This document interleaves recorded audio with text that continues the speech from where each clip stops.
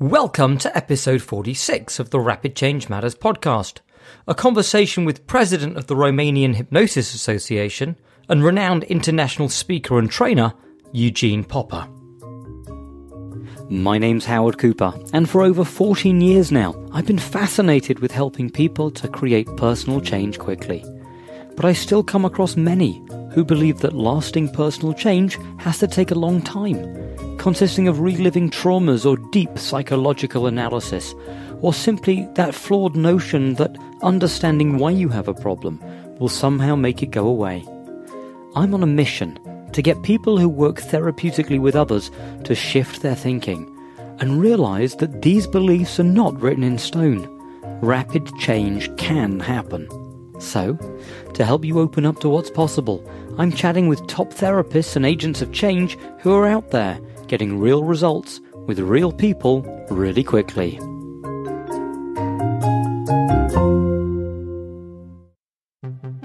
Before we get to the interview, I've got big news. Rapid Changeworks is now running live training events, and you can check out the latest events coming up by visiting rapidchange.works, where you can also download a free, quick-to-read PDF on 5 strategies to amplify your client's response, along with all the information about this episode and episodes still to come. Now, over to the interview. Today, I'm joined by Eugene Popper, President of the Romanian Hypnosis Association, TV show host, and renowned international speaker and trainer. Today, Eugene is teaching classes all across the world and is covering a wide range of methods and techniques, both for personal development as well as therapy. I first saw him in action at last year's UK Hypnosis Convention, where he performed a live demonstration of subliminal therapy, something that I'm keen to explore with him in more detail today. Welcome to this Rapid Change conversation. Thank you so much. Thank you. I'm honored to be here, and I'm very excited to do the little interview with you. Well, I have to tell you, the honor is all ours, and thank you for joining us. And let's jump straight in. And it would be great if you could tell me and my listeners a little bit about who you are, what you do, and really how you got started. All right. So my name is Eugene Popper. I'm from Romania. I'm just turning 42 in a few weeks. Should I tell you my star sign and shoe size and everything? Oh, absolutely. I think that's the most important stuff now. Yeah, very important, especially for the work we do.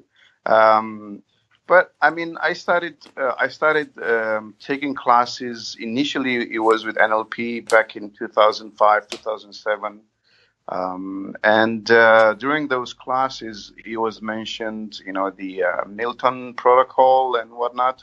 Mm-hmm. So, of course, just like everybody else, I was bedazzled by the power of hypnosis and whatnot. So I wanted to explore that further, so I did. And then I started scouring the internet for everything related to hypnosis.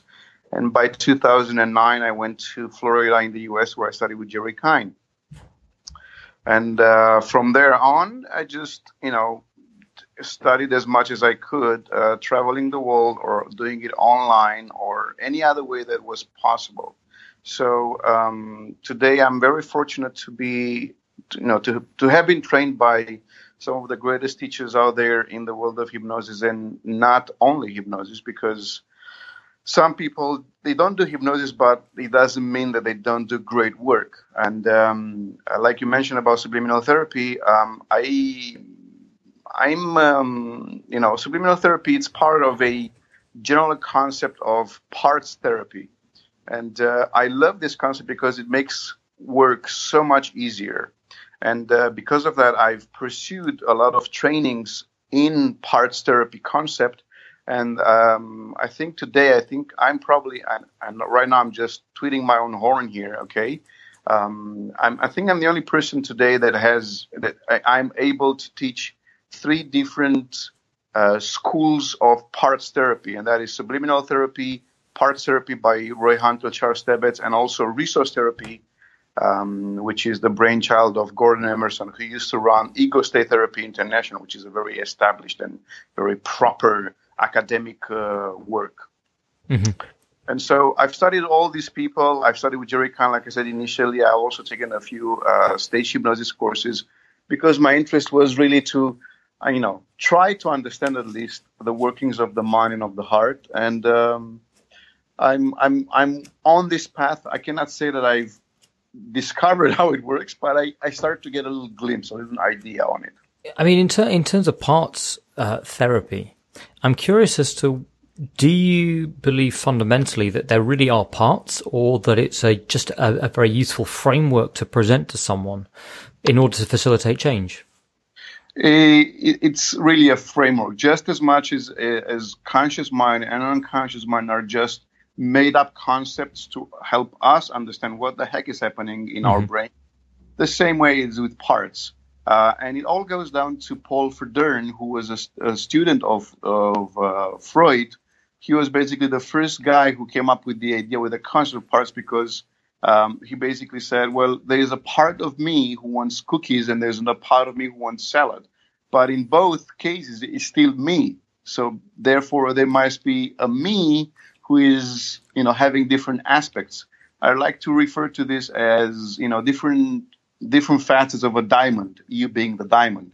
Especially the ladies would love this metaphor, So, so when I tell them about the diamond, they all just glow and they totally take whatever comes after that. And so I make this metaphor with the diamond, saying that a diamond has several facets, and they're all part of the same diamond. It doesn't necessarily, of course, mean that we have different parts which are, separate from the self, so to speak.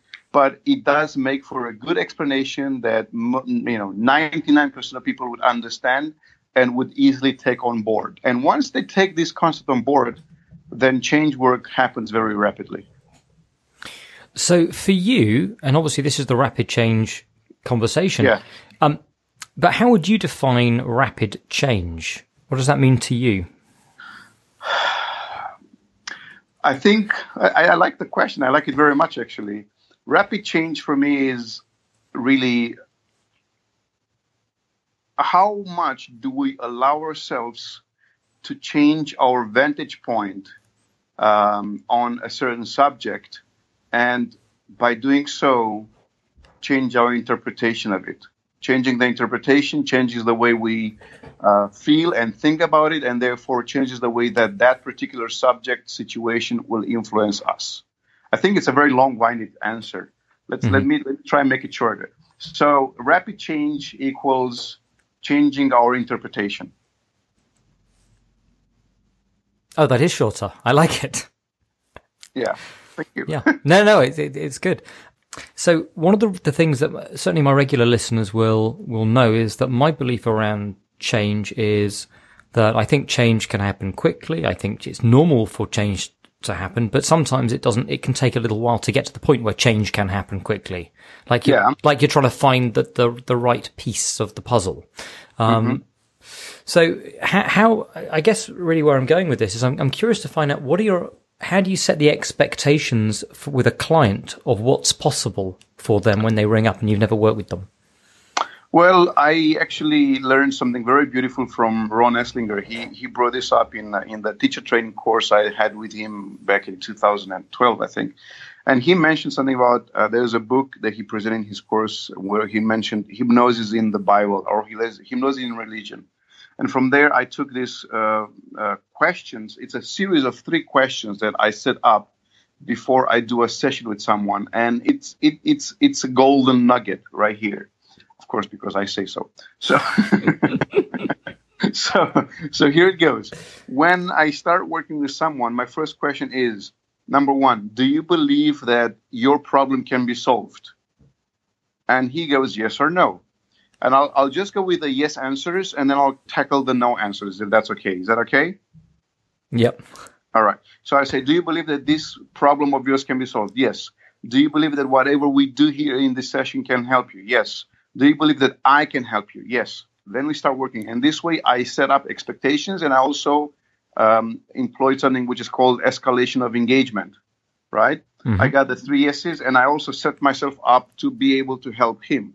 If he says no to any of the questions, then my second option is, well, I say, do you believe that whatever that your problem can be solved? And if he says no, then I say, do you believe that it can be helped just a little bit?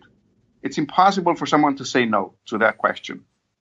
So again, I'll get an yes. Do you believe that whatever we do in this session can help you achieve that goal? And if they say, I don't know, I'm not sure, maybe, then I say, okay, well, do you believe that it can help just like 1% to make you feel better? Yes. So then I go to the last question. Do you believe that I can help you 1% to get better? Yes. And that way, I set it up so that before the session starts, we already have a direction that even if the door is not completely open to change, at least we just put our foot in the door. And then we'll just, through the work we do afterwards, we can crack the door more and more open. And I'm curious because one thing that's going on, and I actually wanted to talk to you about, certainly having seen the demonstration of subliminal therapy, is this idea of responsibility for the change. You're asking them to get feedback from Centrum, this kind of higher intelligence. Intelligence. That's you have the words. I don't. What can I say? And but that when they almost seem quite passive, and they're kind of just a vessel waiting to get responses from Centrum about the direction this is moving in. And one thought that I had was, whilst it absolutely seems effective, is there not a risk that they're taking away a feeling of that they're passive in the process? They're not responsible for their own change. It's happening with something higher than them. Well, their responsibility, if you remember the demonstration, I totally get where you're going with this, because some people like to believe that I changed, I done this, and it was through my own effort and through my own 2 hours crying my eyes out and stuff like that. And most people think that in order for change to happen, it has to be difficult, it has to be long-winded, it has to be very effortful, and a lot of tears to be shed. And it doesn't have to be that way. Well, also, you're forgetting that the change worker has to have a goatee beard. Yeah, that's right. And it has to be stroke, you have to strike the goatee beard. With the left hand. Yeah, but their responsibility, and that's why I tell them, if you remember in the session I've done that, I told the person I was working with, I said, I'm going to ask you something, and I know it's very, very difficult, in parentheses here, painting a picture for them that they have something very difficult to do. And I'm not lying to them, because it is very difficult. And I said to them, I'm going to ask you to do something very, very difficult, very important also, but if you do it, we'll have results. So right there, I set up the show, the scene, okay? Mm-hmm. And then I say, what I want you to do is absolutely nothing. And, you won't believe how many weird, angry looks I got from people by asking them to do nothing. It's basically, I'm telling them, from this point on, I don't care about you. You don't exist for me. You're just the handle for the phone. So I don't need you. I only need to talk to Centrum. So all your work, all you have to do is absolutely nothing. And that means I don't need your opinion. I don't need your beliefs. I don't need to know what you think and what you'd like to happen. I only need you to tell me what Centrum says. So you just shut up. And that's very difficult for people to do. So for people that are listening and are thinking, hang on, I think I missed that. What's Centrum? How would you explain what Centrum is? And right, so how is subliminal therapy different from, typical, parts therapy? Right. Well, in all parts therapy, basically the concept is that there are different parts of ourselves, our minds or our hearts or our beings, whatever you want to call it, that perform different functions, different actions in our lives. So that's valid for subliminal therapy, that's valid for parts therapy, that's valid for any other parts therapy concept. What subliminal therapy brings new to the table is the concept of a central part. And Dr. Yeager, the one who created this method, he called it Centrum, simply not to confuse anyone, because some people, they believe in higher self. Some people believe in Atman. Some people believe in the God within. Some people don't believe in anything. And if you don't believe in anything, if you're an atheist or an agnostic, all of these terms would not work for you. But nobody ever, I've never encountered anyone who had a problem with a concept of a higher intelligence that it is within us. As in, when I say higher intelligence, I don't mean in an extraterrestrial sense, but more in the there's a part of me who actually knows better, and I don't listen to it. And like when I have a hunch or an inspiration or whatever. So I ask people, so do you accept the idea that there's always this part inside of you that knows best for you? Yes, I do believe in that. I can accept this idea. All right, well, this is the part I want to connect with. And this part we're going to call Centrum, just to make it easy for us to work. And then after we've established this concept in the mind of the client, then I build up this concept of Centrum. And how do I build it up? Well, I tell the client, this central part is the oldest, is the wisest, is the most powerful of all. And he already gave me 3 yeses in the beginning of the session. He already accepted the concept. He's not going to have any, or she's not going to have any difficulty in accepting the picture I'm painting about Centrum as being almighty, all-knowing, all-powerful. And so from that point on, I said, now what I need to do is to communicate directly to Centrum, and what I need you to do, which is a very important job, is to do absolutely nothing, to just relay to me back and forth answers and messages from Centrum to me and from me to Centrum. Can you do that? And then they'll say, yes, I can do that. Well, that's all I need you to do. And then I start doing the work. I really like the framing of that they have this kind of this part that's this higher intelligence, Centrum. Yeah. And am I right in thinking that one of the ways in which that's different from maybe parts therapy is if you talk directly to, for example, in inverted commas, the part of them that has the problem? Yeah. Well, it might go, well, I don't want this. This is a good thing to do. I like having the problem. But if you're talking to the higher intelligence that wants what's best, that's the wisest, that's the oldest part of them, then you're less likely to get resistance because guess what? It's exactly. And sometimes in the session, you might, because basically what you do, you talk to the problem, the part with the problem through Centrum, through the client's conscious mind. So basically, it's like I'm saying, client, tell Centrum to say this to the part. Okay? So it's like a two middlemen here. But sometimes we get the part saying, I don't want to change or I don't want to disappear.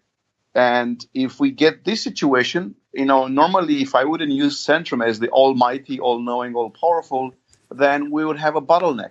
But because Centrum has the veto right in the whole thing, then I say, oh no, we can do this the easy way or the hard way. Either way, it's going to be my way. Yeah. And then I just say, Centrum, you deal with it. When you're done, let me know. I love the idea that there's this beautiful frame that's created that allows you to deal effectively with resistant parts in inverted commas. Yeah. Yeah. When you say resistant part, it's not so much as resistant. It's more like the part has forgotten its purpose, or the part, wants to, basically throw a tantrum, or, whatever other reasons. And, that's okay. That's why I say we can do this either way, the highway or my way. It's going to be my way anyway. So out of interest, because obviously, as you mentioned, you've trained in a number of different disciplines. Yeah.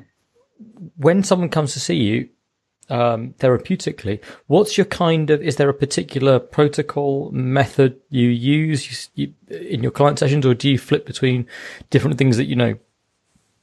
I flip between different things that I know. For instance, yesterday I had a client who had a problem with her sexuality, with her intimate interaction. Mm-hmm. And basically there I have not used subliminal therapy. I've used a method which I've developed, which is I'm calling it the never-ending story. Mm-hmm. And I'm actually planning to present this in the UK convention in this year in November. Ooh. And so I used that, and then I used some NLP. But then she came up with a different issue, and there I used a parts therapy method.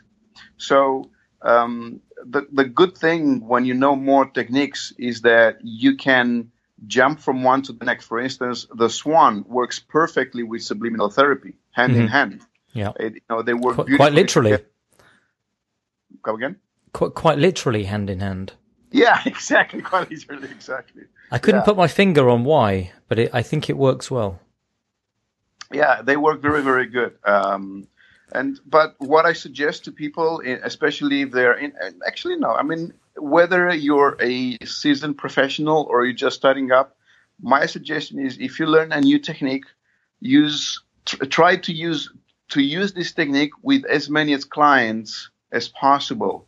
And for instance, when I learned subliminal therapy, I set my goal that for 1 year, I'm going to use subliminal therapy for all the clients that came through my door. And so even though I found it difficult at times, I found it very hard at times, I pushed myself to use almost exclusively subliminal therapy because I wanted to learn and to understand it better. And I've done that for a year. And then I went on to do resource therapy and then other methods. But for me, this worked best because most people, what they tend to do is when they learn a new method, they immediately try to mix it with what they already know. And sometimes that's not a good idea. Yeah, rather than taking the time to really hone and really develop it and get it working. Exactly. Yeah. No, I think that's really valid. And I think there are people who go from sort of course to course, don't they? They become addicted to learning new methods, new protocols, new techniques, and then I've seen people suffer from, overwhelm. Someone comes in and they go, I've got this problem, and they go, oh, I don't even know what to do now. There's too many things that I could do. What do we do now? Yeah, I know the feeling. I used to be that. So many people may have pricked up their ears when you said the never-ending story, and you mentioned you'll be talking about that at the UK Hypnosis Convention next year. Could you give us a sneak preview as to what that's all about? Sure. So basically, we all have stories in our heads. However, we are not aware of them, or we are aware only of the beginning of the story, not the end. And it is the end that scares us, not the beginning. For instance, let's say somebody says, I'm afraid of heights. Really, they are not afraid of heights. They are afraid of what's going to happen to them when they fall. Mm-hmm. And so when people say, I'm afraid of heights or I'm afraid of closed spaces, it's not afraid of that. But, they have this idea in their head, like, I'm afraid of this. And then the rest of the story, as in, let's take this example with afraid of heights, right? So they say, I'm afraid of heights. And then I start talking, so how does that exactly happen? And then they go, well, I'm seeing myself up there. And then I go, so what happens next? And then they go, well, I see myself falling. And then I see myself splatter on the ground. And then I see my brains all over the place. Talking about being gory details here, but you know what I mean. And so that's what scares them, not the height. But these details, they will not pop out unless you ask them about it. And once they give out the details, they suddenly realize they're not so afraid anymore. So basically what I do, and, this, I'm actually, like I said, I'm going to put out this process, the UK convention, and actually even planning on running a book on it. What I actually do is I help people finish their stories. The lady that came yesterday in, she said, I have some problem with my sexual life. And I say, so what's the problem? They say, she was saying, well, when I think of sex, I find it very disgusting and repelling, So I say, well, when you think of sex, what comes to your mind? And she goes, well, it's my mom having sex with my dad. And then we went into the details, and she gave me very, very clear details about that. Once we've got the whole story, then she was like, I don't feel that anymore. It's not like, it's weird. Just talking about it changes the perception, because the story, it's much bigger in our heads than it is when we speak it out or write it down on paper. Mm-hmm. And basically, this method helps people tell their stories. Finish the story, rather, I would say. This idea of the stories that people have is an interesting one to me. And I think in the last episode that actually just got launched on the podcast, someone, the lady I was interviewing, said that a lot of change happens when we become conscious. We help people become conscious of things that were up until then had been unconscious or outside of their conscious awareness. Yeah. Is that kind of akin to what you're implying there? Exactly. Yes, absolutely. Because those stories, like I said, the beginning is conscious. We are aware, as in, I'm afraid of heights. However, the story continues in the subconscious mind, and the subconscious mind doesn't give you the whole story. It just gives you the outcome, and the outcome is you're fucked, basically, right? Yeah. And you don't want to be that way. And that, subconscious, the idea that subconscious purpose of the subconscious mind is to protect you. So the subconscious mind doesn't want you to be in that situation, and therefore is going to create a reaction, an adverse reaction to that situation.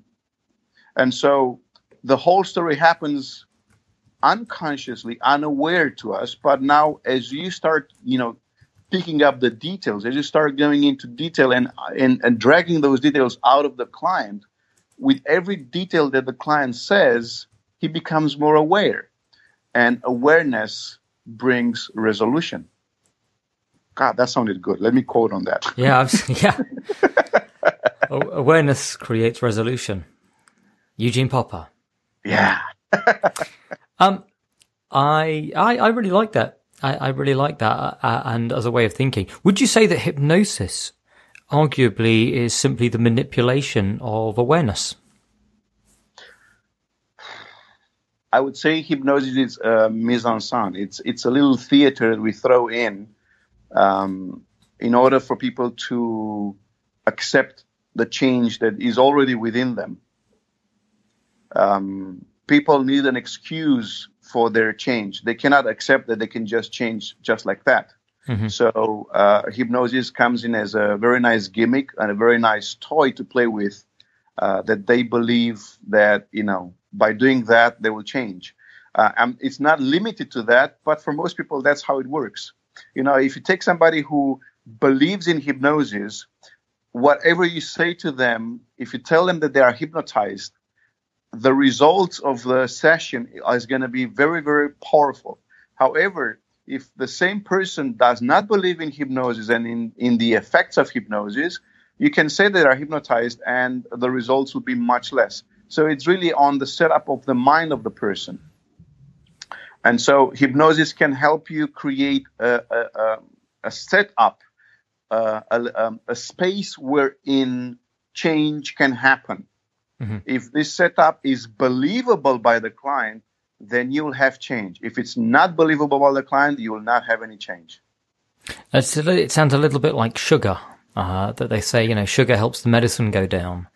It's like hypnosis helps the change happen, but it's not necessarily where the change occurs. It just makes it a little more palatable and easy to believe. Exactly. Well, one of the things I tell people is this. Listen, in order for change to happen, no matter what kind of change, you have to have the right setup.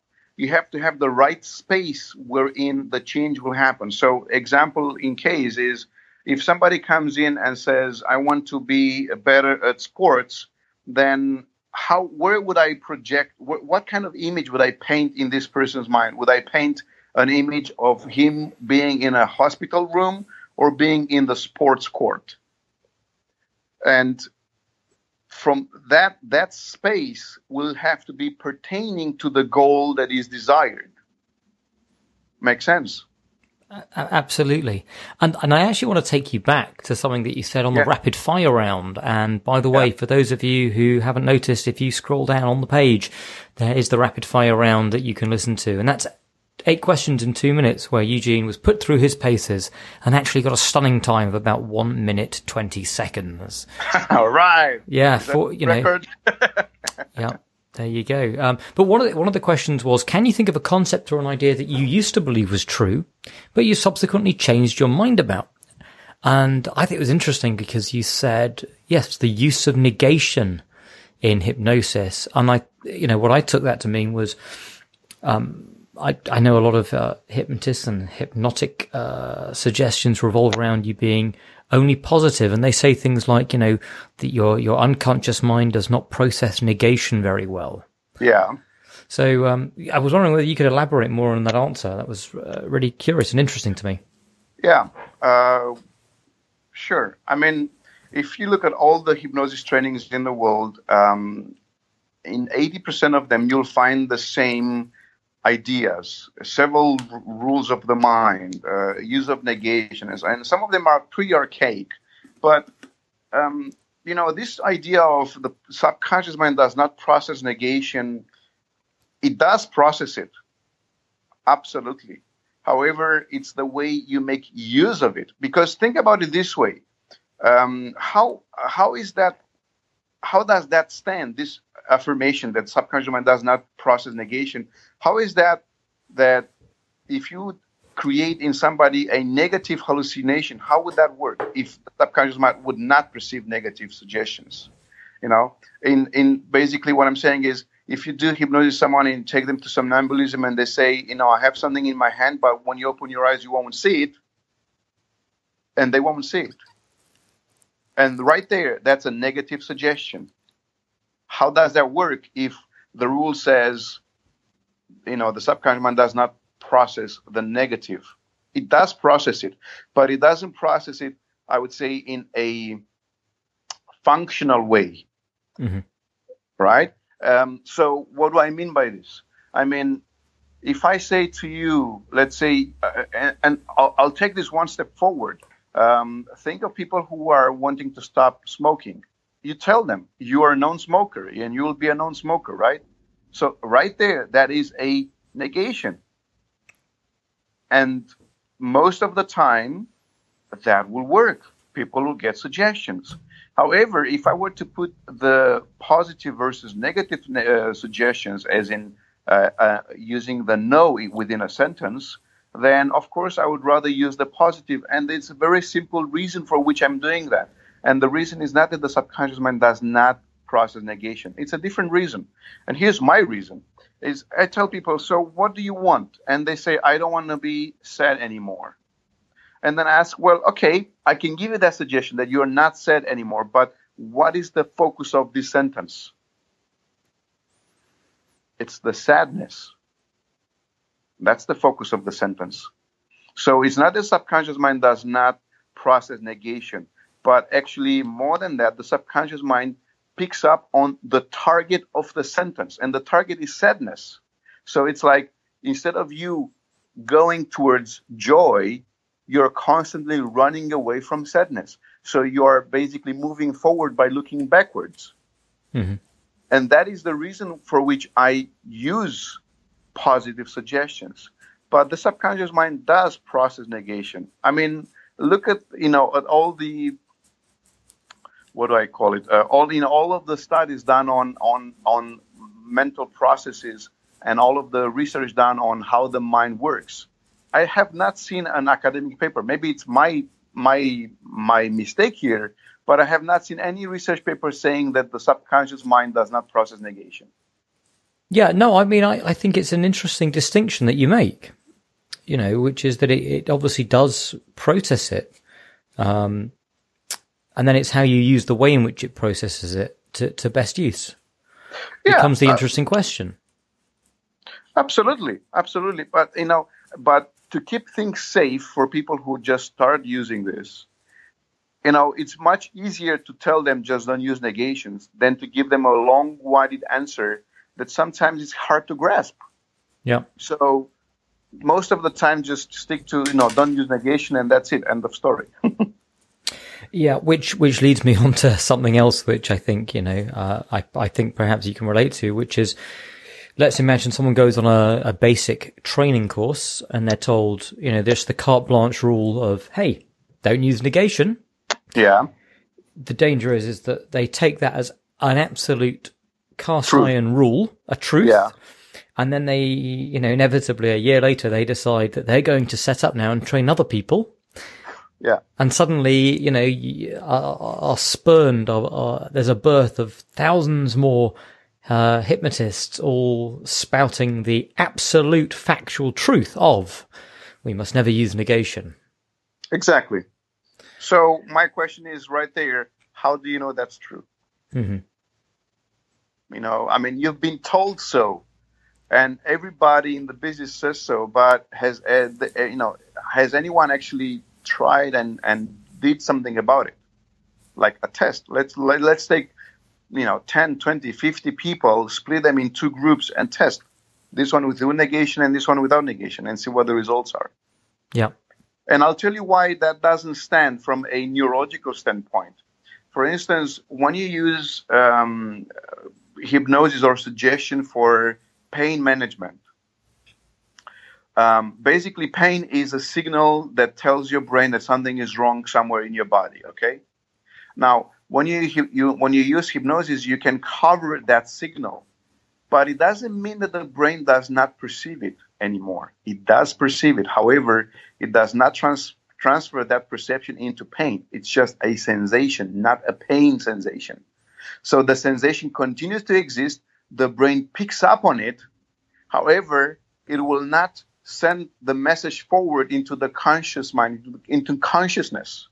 So if you hypnotize someone and say, you will not feel anything when I touch you here, or you have no perception when I touch you here, consciously, they won't. But unconsciously, if you put electrodes on their head and if you scan their brain activity, their brain will pick up on the sensation. However, they will say, I don't feel anything. Mm-hmm. So the subconscious mind does perceive the sensation, but it will not send that signal forward into consciousness. So the person will say, I don't feel anything consciously.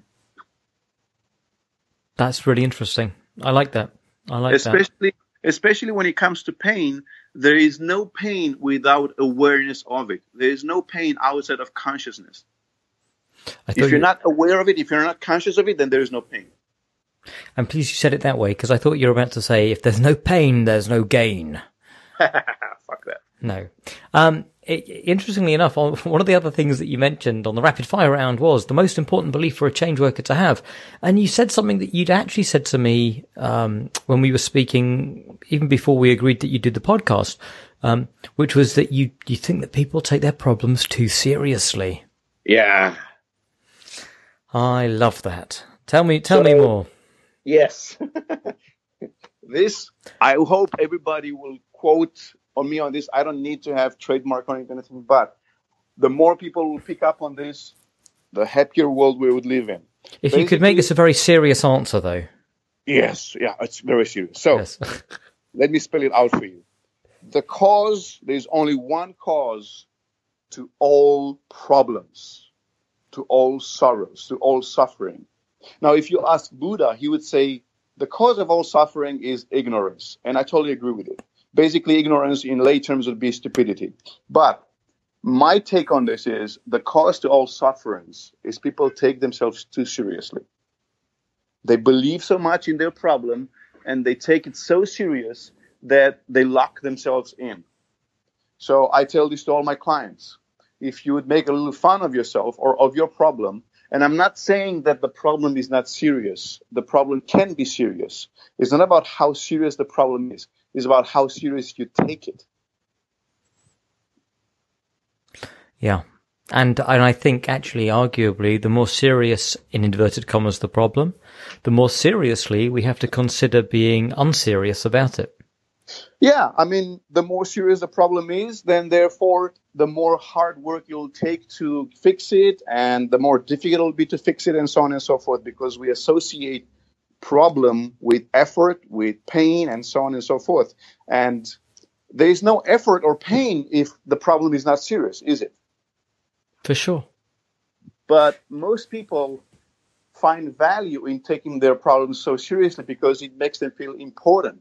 You know, you have so many clients coming to you and say, you know, I have this problem, and I'm sure you've had other clients like me who had the same problem, but mine is special.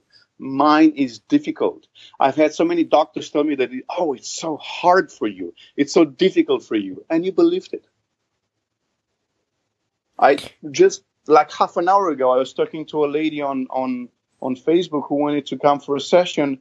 And she said, my doctor told me that I have PTSD. I need 12 sessions to fix that. And she asked me my rate. And I told her my rate. And she said, it's a bit too expensive for me. I said, well, you don't have to have 12 sessions. And said, well, doctors in the UK and also doctors in Romania tell me that I need that. Well, then go ahead and talk to them. That's well, I mean, again, that's a theme that we've explored a number of times on being the Rapid Change Matters podcast. And with that in mind, I'm wondering whether you would be prepared to share a couple of real examples of people that have seen you over the years who have come in one way very quickly in a session, 2 sessions they've left, and they're transformed and that they can't believe it. Stories that would make other people that are sitting there from perhaps traditional counseling, psychotherapy backgrounds go, what? Really? Yeah, for sure. I mean, for instance, the method I was telling about, the never-ending story, basically I was talking to my assistant. We were in the kitchen, I was fixing some food, I don't know what. And she's been with us for like 2 years now. And she said, oh, I have a phobia of snakes. It's like, what? And we got to talk about it. I got her to give me the details. And 15 minutes later, I was like, so what about snakes? And I was like, oh, I like that. And that was like a 15 minutes talk in the kitchen while I was making a sandwich. So it doesn't have to take long. You just have to have the right questions at the right time with the right person. Mm-hmm. But other than that, like, for instance, I had this client who came in and I was using subliminal therapy with him. And I said to him, listen, we're going to do this session. And as we're going through the motions here, as change will happen in your subconscious mind, there might be some certain reactions that come out. And if they do, just let them be. And as we're going through the session, he started to shake, he started to cry, he started to gasp. And in the end of the session, he looked at me, he was like, what the fuck was that? And I said, I don't know, and it doesn't matter. Do you have the problem anymore, yes or no? And he said, I don't think I do. And then he went home and he said, that's it, job done. One session, 40 minutes. There's this lady, I'm so sorry I didn't record that because that was like the perfect example. I had this lady who came in and she had this panic attacks, this phobia. And actually it was a mix of the two. But really she had panic attacks. And I did a regression with her. It was a very old lady, like 60 years plus. And she, as we were going through the session, she started gasping. She was choking. And I mean, for a moment, I imagined myself doing a mouth to mouth on her because she was really losing it. Like, dropped on the floor from the couch and kicking with her legs and screaming. And I was like, okay, then, let her do her shenanigans. Mm-hmm. And when we were done, she was, back to her old, very nice lady, very, sweet lady. And I asked her, so how are you doing? And she's like, I'm totally fine. I don't know what happened, but I feel fine now. And I mean, there are so many situations like this, so many stories that would be like this. And I'm not saying that all the sessions have to be like this. I'm not saying that it's the same with every client, that you do it in 15 minutes or whatever. I have a client that I've seen regularly for, like the past 2 years. But she comes to me for like, I don't know, her bi-monthly dose. She just came in today, 2 hours ago, and she said, it makes me feel good when you do a session with me. So I just do, a very, wonderful session of relaxation and cleaning up. But it doesn't have to take long sessions. And on the other hand, I have to say this. It doesn't mean that every session is 15, 20 minutes or half an hour. Sometimes you have clients where you do it for 3, 4, 5 sessions, and that's perfectly fine. I would not, and I used to do this, and this is one of the other mistakes that I see in the world of therapy, that people sell one session wonders. Mm-hmm. I don't do that. I have people who say it's not that it doesn't work because I don't do it. It's not because it's not wrong because I don't do it. That's what I'm trying to say. But what I'm trying to say is that actually, when people ask me, so how many sessions do I need? I always tell them, I don't know. How can I know? It's impossible for me to know how many sessions you need because I would have to work with you. And in the end of that session, I can tell you, let's see each other one more time or not. And that's based on what shows up, what comes up during the session. For some situation, people say, yeah, but normally how many sessions do you need? Well, I said, you're still trying to get a number from me. And if that makes you feel good, let's say in situations like yours, the average is 2.35 sessions. Take that home. So it's like, okay. So people like to sell the one session wonder. I don't like that. I used to do it, and then I figure out it's not correct.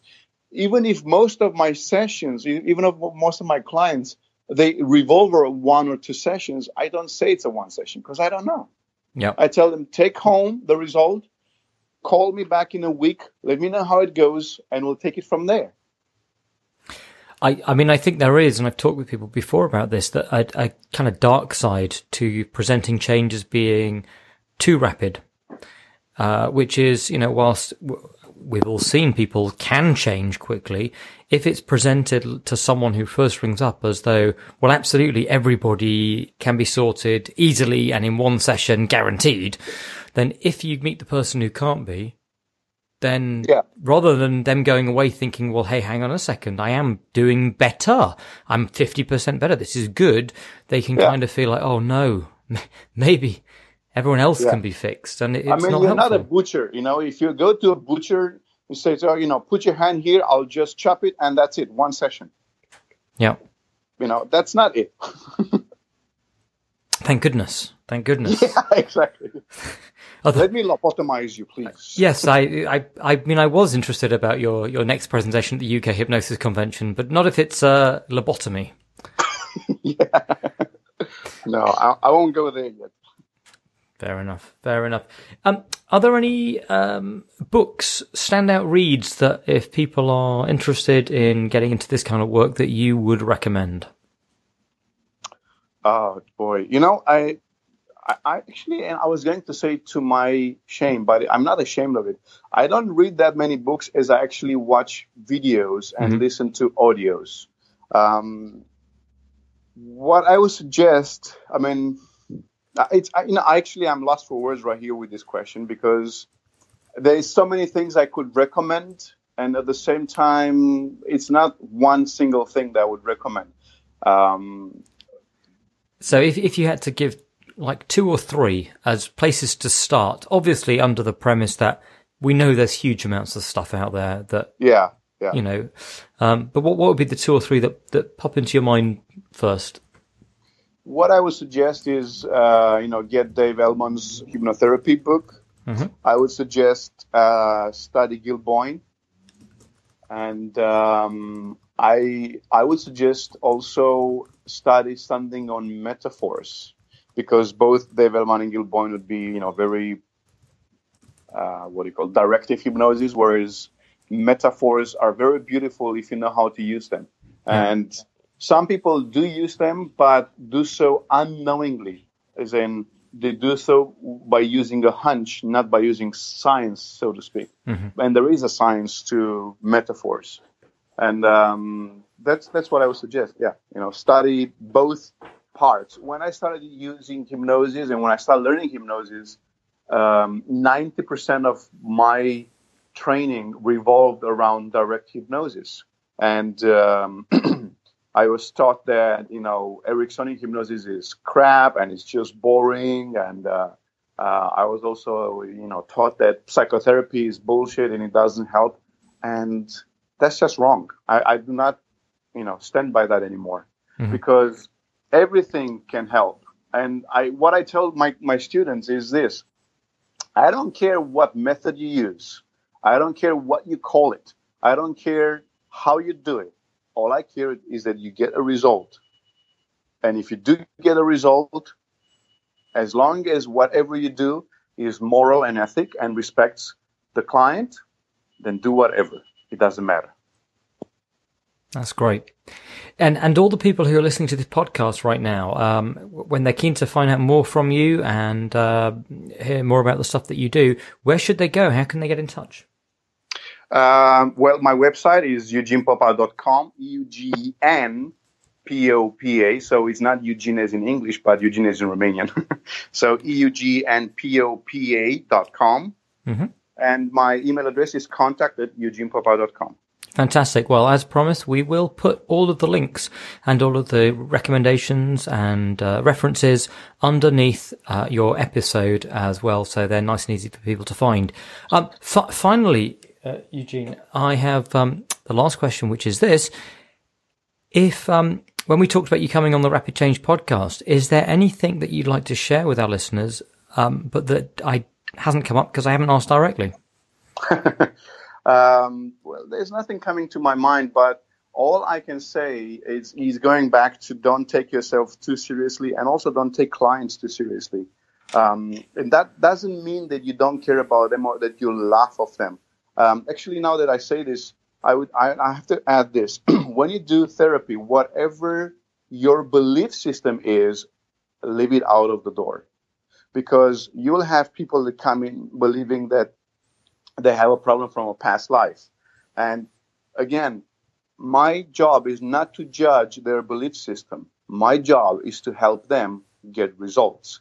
And if the client says, I'm in a past life, or I'm in 2,000 lives ago, or I'm in a future life, I don't care.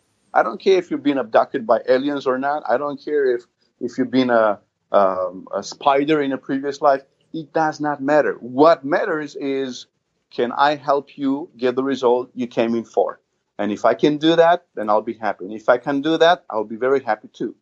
Because your result does not, I'm not responsible for the result of the client. I'm responsible for me doing the best that I can based on my experience, on my information, on my knowledge. And if I cannot do that, well, that's all I can do. And then maybe I'll refer it to someone else, or maybe I'll try better next time. But, I'll give you more information now. So one thing is, you're not responsible for the client's success. You're responsible for your own efforts. You also, my suggestion is, don't take yourself too seriously. Don't take the client too seriously. And there was another one I said I forget now. I think that's great advice, and what a great way to finish up what I think has been a really interesting conversation. I just hope the listeners found it as interesting as I have. And thank you again, Eugene, for spending some time with us. Thank you so much for the opportunity. It's been a pleasure as always. Thank you so much. Absolute pleasure. I hope you enjoyed this episode, and if you did, why not share it with anyone you think might be interested, and even head over to iTunes to give us a glowing review. You'll find more about what's coming up on our Facebook page, facebook.com/Rapid Change Matters-podcast. And, of course, you'll find all the links related to this episode, plus those upcoming live events that will help you hone those change work skills.